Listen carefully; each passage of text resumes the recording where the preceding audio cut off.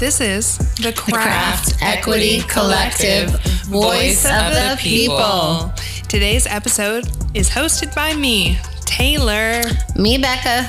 Cassandra. And your girl, Brittany. The Voice of the People episodes are a little bit different. Y'all ready for this? The Voice of the People episodes are a chance for you to hear the stories of the people. On each episode, an individual will share a story about an experience in the beer world that they feel you need to hear. We empower one another when we listen and talk about what's really going on, and sharing our truth is freeing and drives change. If you've experienced sexual harassment, sexism, discrimination, or bullying in the beer industry, now's your time to speak up. Reach out on our Instagram or email us if you want to share your story. Now's the time to spill the beer. On today's Voice of the People episode, we'll be hearing from Urban Roots and why they participated in Brave Noise, how they created their code of conduct, and the change they hope to see in the brewing industry. There were only 2 breweries who brewed Brave Noise in the Sacramento area until recently, and they're one of them. We want to hear what they have to say. Warning. Today, we are going to discuss uncomfortable truths within the craft industry that may include harassment, violence, discrimination, and retaliation. And in case you don't recognize some of these acronyms and references, just want to let you know that DEI is Diversity, Equity, and Inclusion. COC, otherwise known as a Code of Conduct. And Rat Magnet, which is the Instagram handle for Brianne Allen. Go ahead and check her out and see what she started. Also, we discussed Brave Noise. It's a global brewing collaboration that advocates for safe and discrimination-free beer industry. All right, let's spill the beer.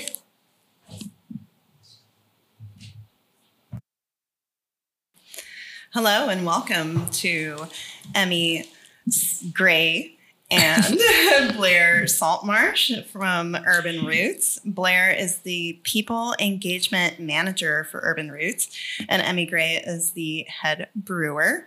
Welcome to the Craft Equity Collective. Thank you so much for being here. Yes, thank you for having us.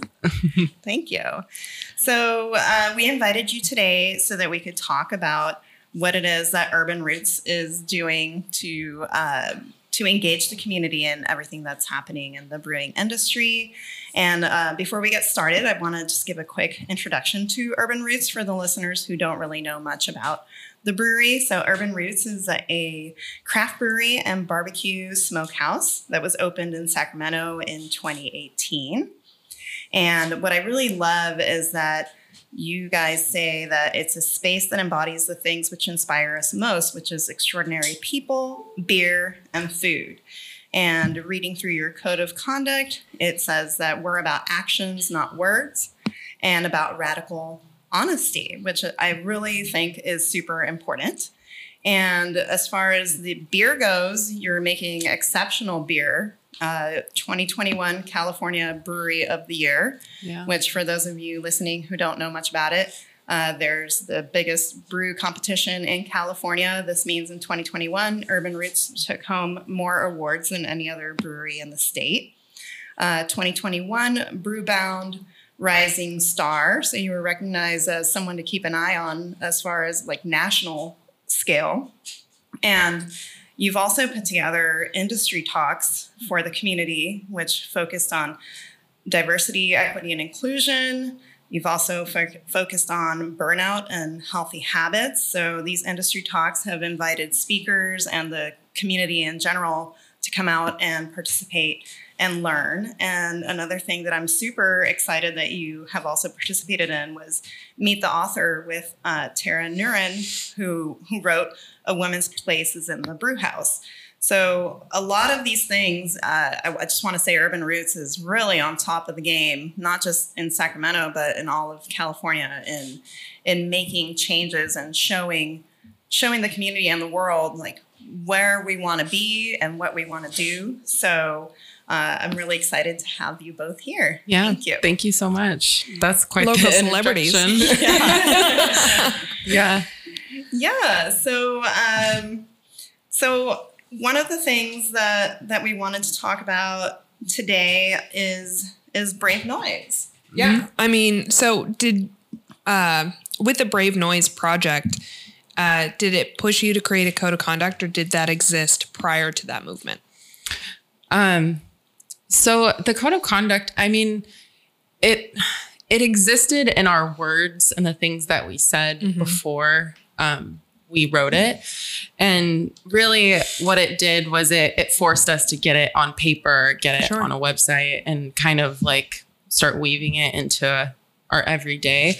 Although I would say that everything that we talked about with our owners, with our employees, with our vendors too, or even just our guests, it was based off of that code of conduct. So, you know what's so funny is talking to Teresa from Crooked Lane. She had basically the same feedback. Like Urban Roots and Crooked Lane were the only two breweries in this region who had a code of conduct that was like at least listed publicly.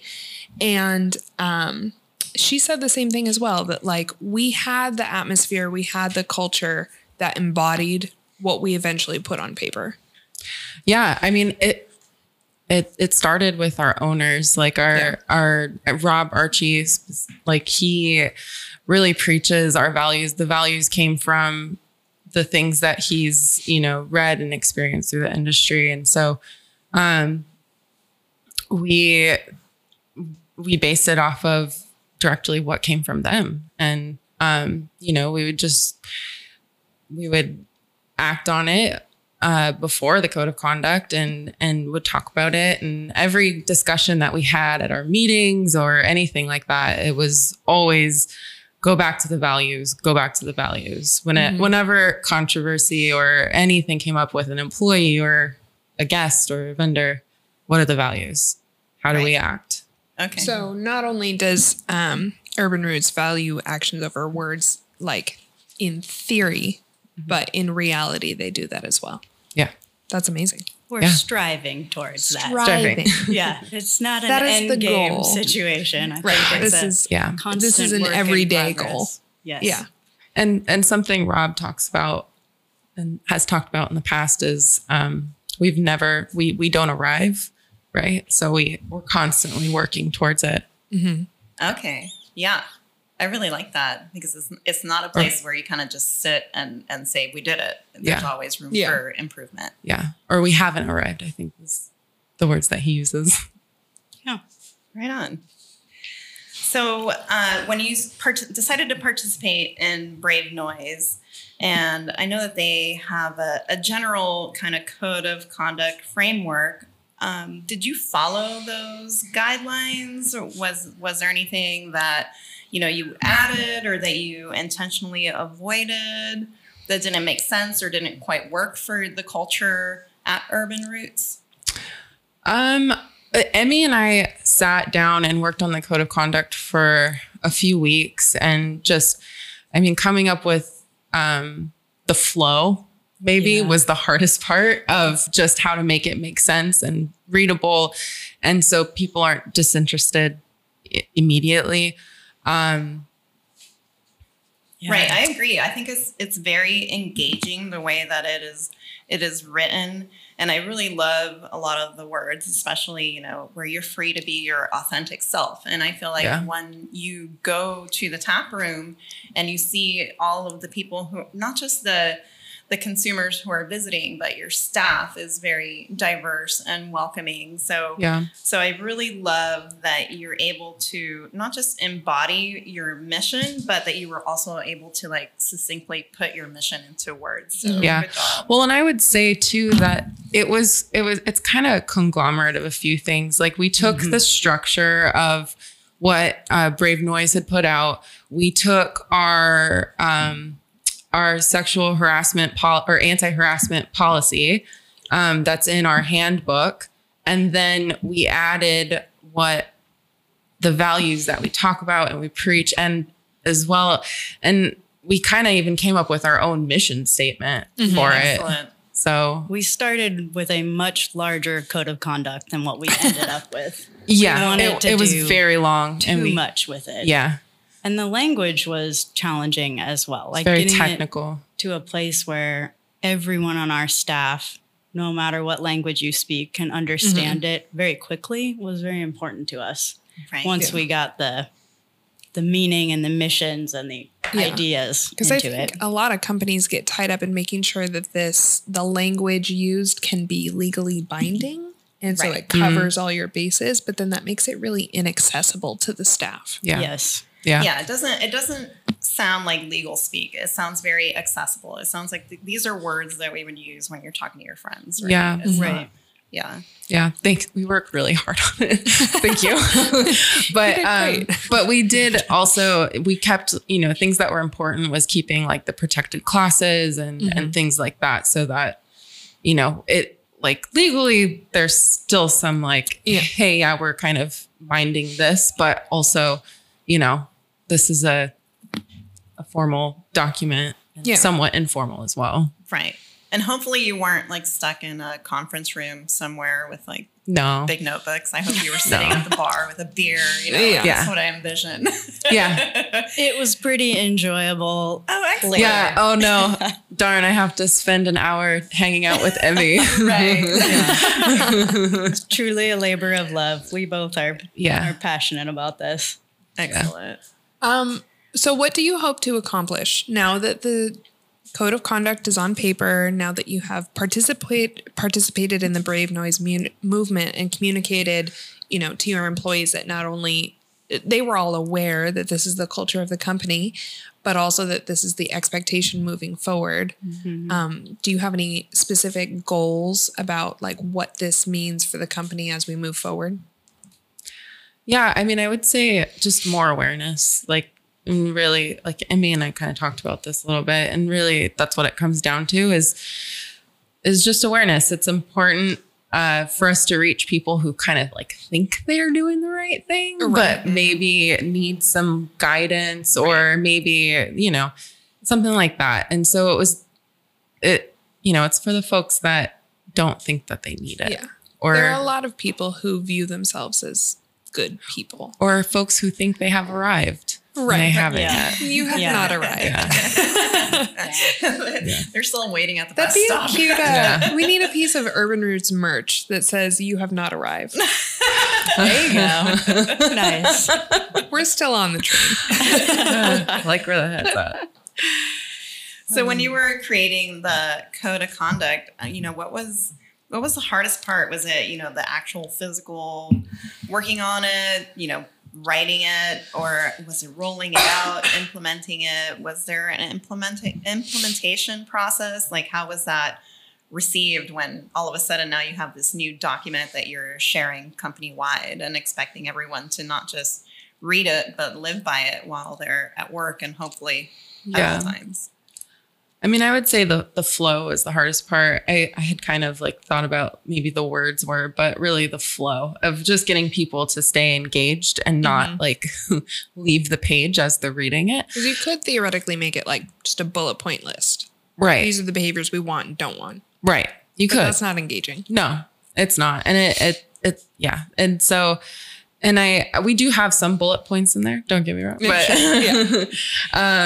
but yeah, I mean, the words were the hardest part. And as far as, rolling it out and getting folks engaged, I mean, it's still happening. Like, we're still getting our staff engaged. We're still, sometimes I'll point to like, hey, we got our code of conduct. And then they're like, oh, what? Or like, hey, like consult the confidential tip line or something like that. And, oh, we have that, so. Right. Can you tell us more about your confidential tip line? Yeah. Do tell, Blair. So, I mean, one of the things that came out of it and part of the awareness piece of it was to get all of our employees the opportunity to just get some eyes on like what we're trying to accomplish, and then also give them a avenue so that they can, if they are feeling like they need to submit some information or give us a heads up on something, whether it's, operationally or it's about, benefits or it's about them being harassed at work. Like that's where the confidential tip line came from. So it's just a Google form, and I created it just private to our employees.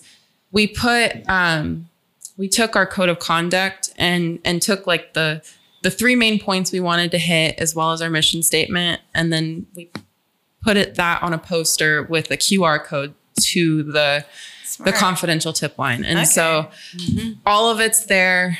It's posted around the inside the brewery. So that it's visible to your guests. It's visible. It's actually not to the guests. It's for the employees. Oh, okay. Yeah. But it's confidential. So originally, actually, it was a private tip line, or anonymous. It was an anonymous tip line. And we looked into getting an anonymous like software, but they're very expensive. Right. And so we consulted with some HR consultants and actually at the CCBA conference, they recommended to not have an anonymous tip line because there's a lot of like legalities with it. And so we decided to change that to confidential instead of anonymous. And then they also recommended to like add our like no retaliation policy on it. Right. So when people log in and they click on or go to the QR code from the confidential tip line, they say, hey, added reassurance. Yeah. It's like, hey, add your name here. We have to investigate things if it's concerning, but here's our no retaliation policy. Won't be retaliated against. Okay. That's super cool. So it's a very simple Google form, and then it comes directly to you, Blair, as far as for investigating. Yep. Okay. And I change it, or I check on it occasionally. We posted it almost a year ago now. Okay. Maybe 10 months ago, and I've not had one submission. Interesting. Really? Yeah. So, maybe that's a good thing.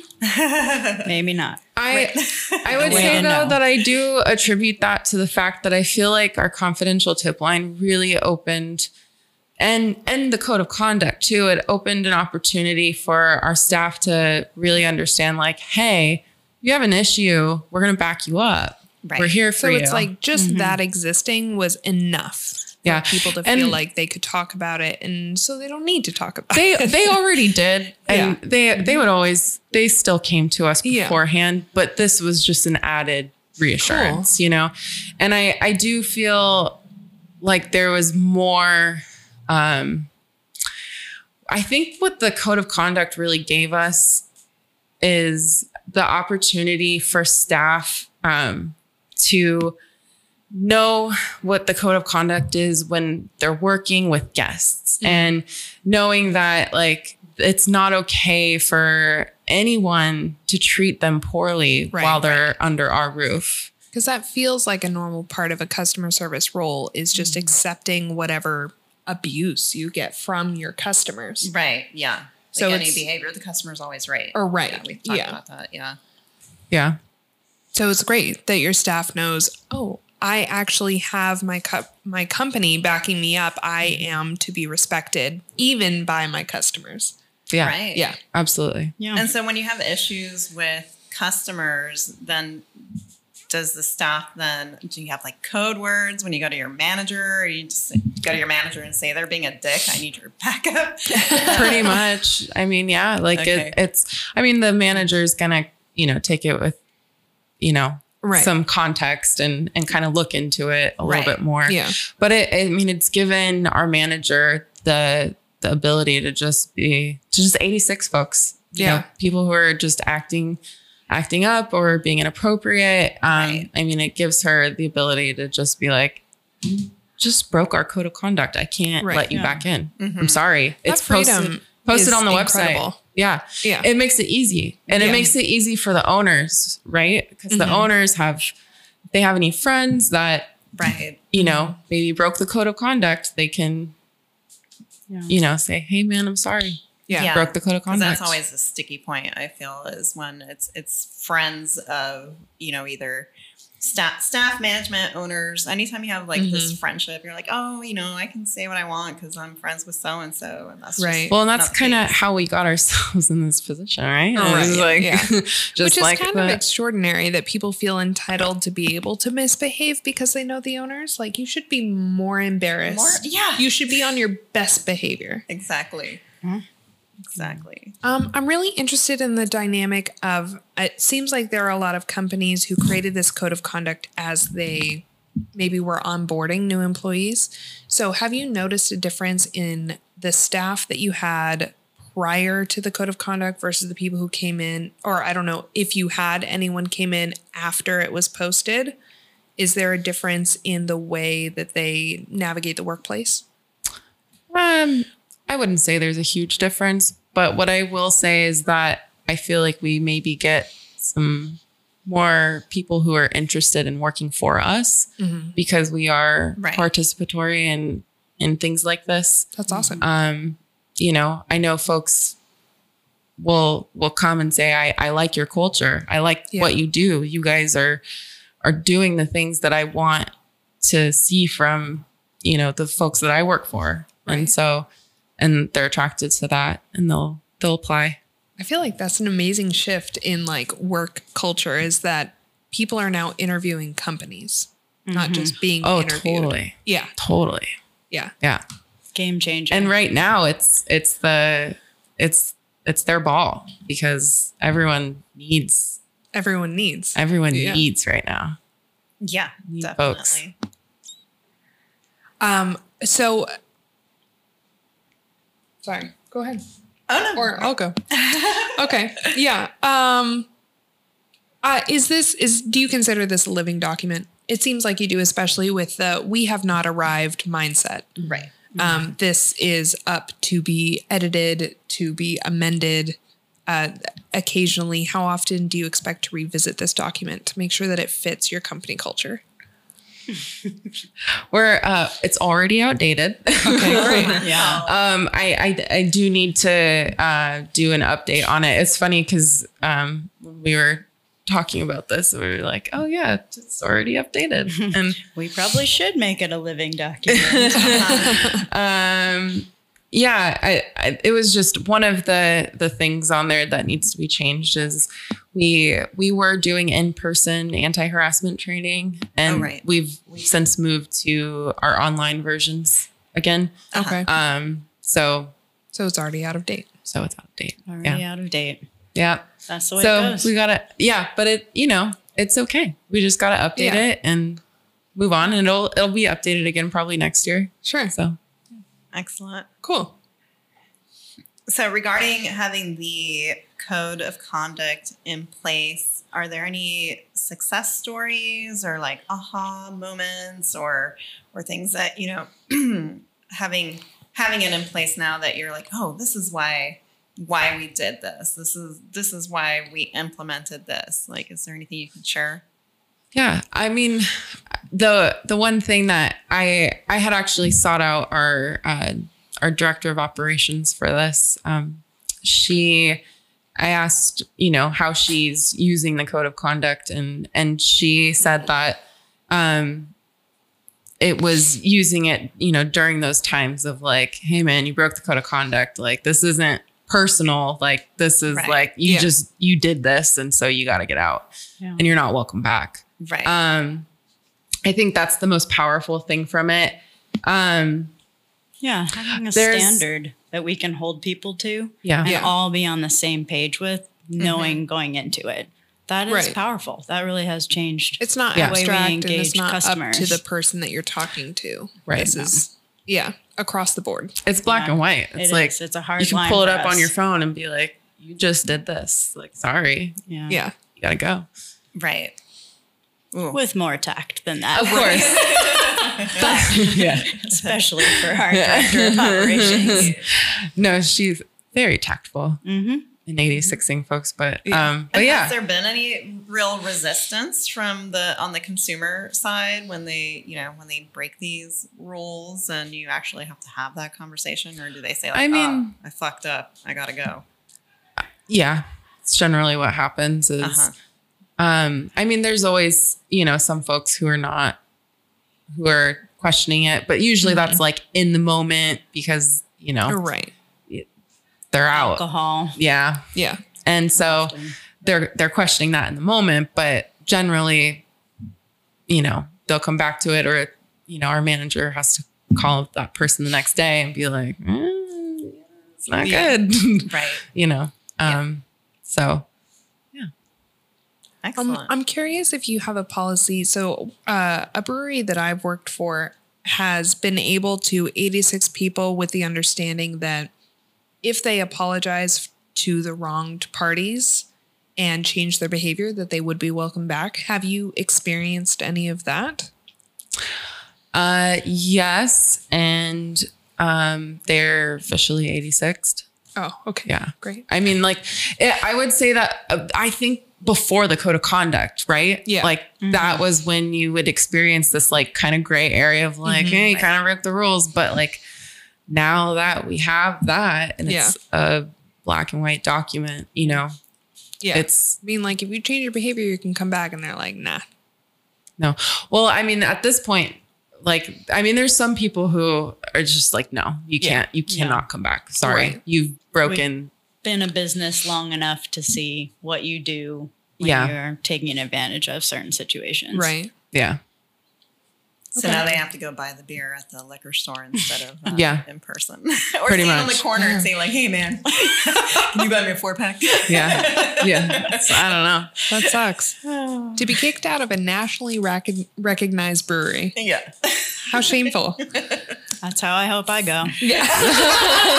It's the only way. The only way.